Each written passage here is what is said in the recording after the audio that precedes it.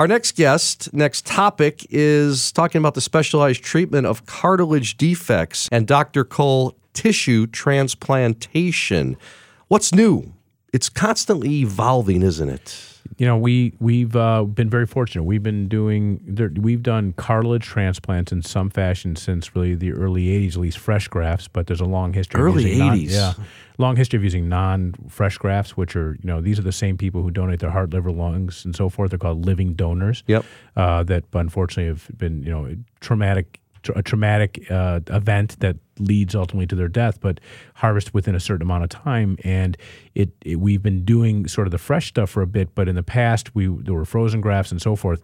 But it's had a lot of exciting change. And what's really interesting is that in the area of cartilage research, we've had all these new evolutionary techniques, but there's been this one standby, which is to use other people's cartilage and bone to replace damaged cartilage and bone in a patient or recipient. So it's been pretty exciting. Got a great guest on with us, the Senior Medical Director for Allosource and the Medical Director of JRF Ortho, Dr. Ross Wilkins, joining us from Denver, Colorado this morning. Dr. Ross, how are you?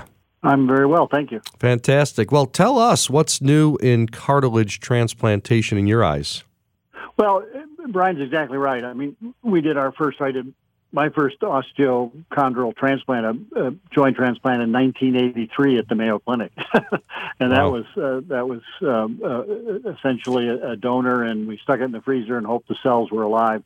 But the evolution has been a bit slow, but more recently very dramatic. And so essentially we can replace the articular cartilage of a recipient with, let's say, the cartilage of an 18-year-old or a 25-year-old, normal cartilage. And it is an actual transplant.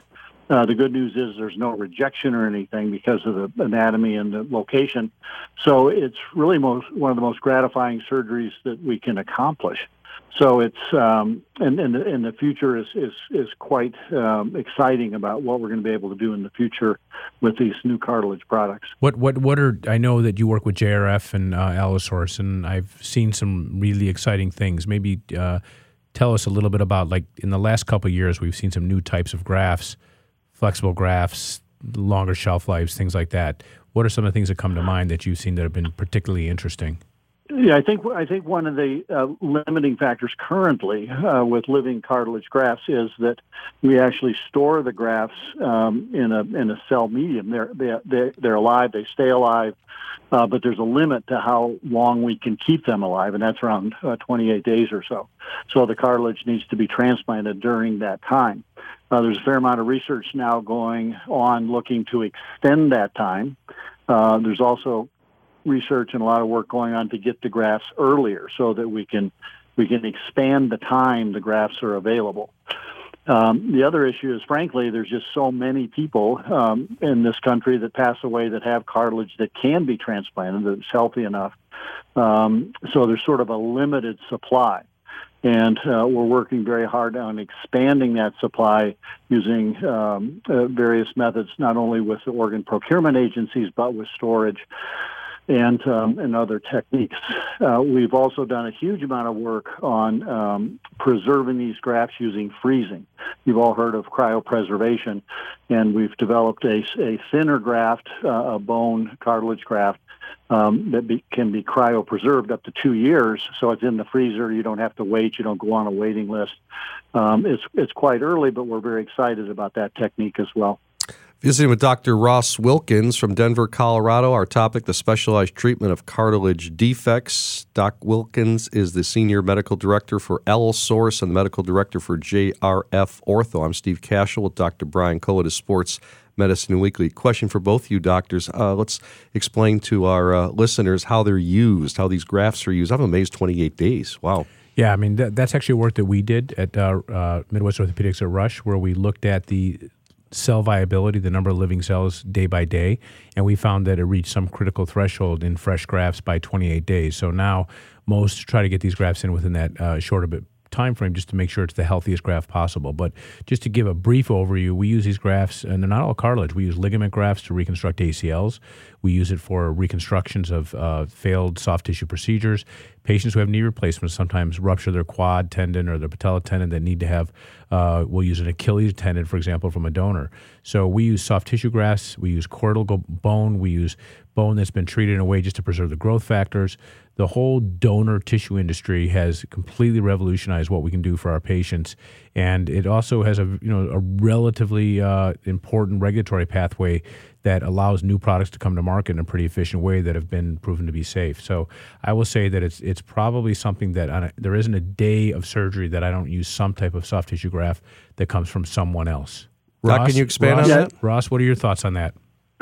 Well, I agree 100%. This year, there'll probably be 3 million tissue allografts done in the United States from donor tissue.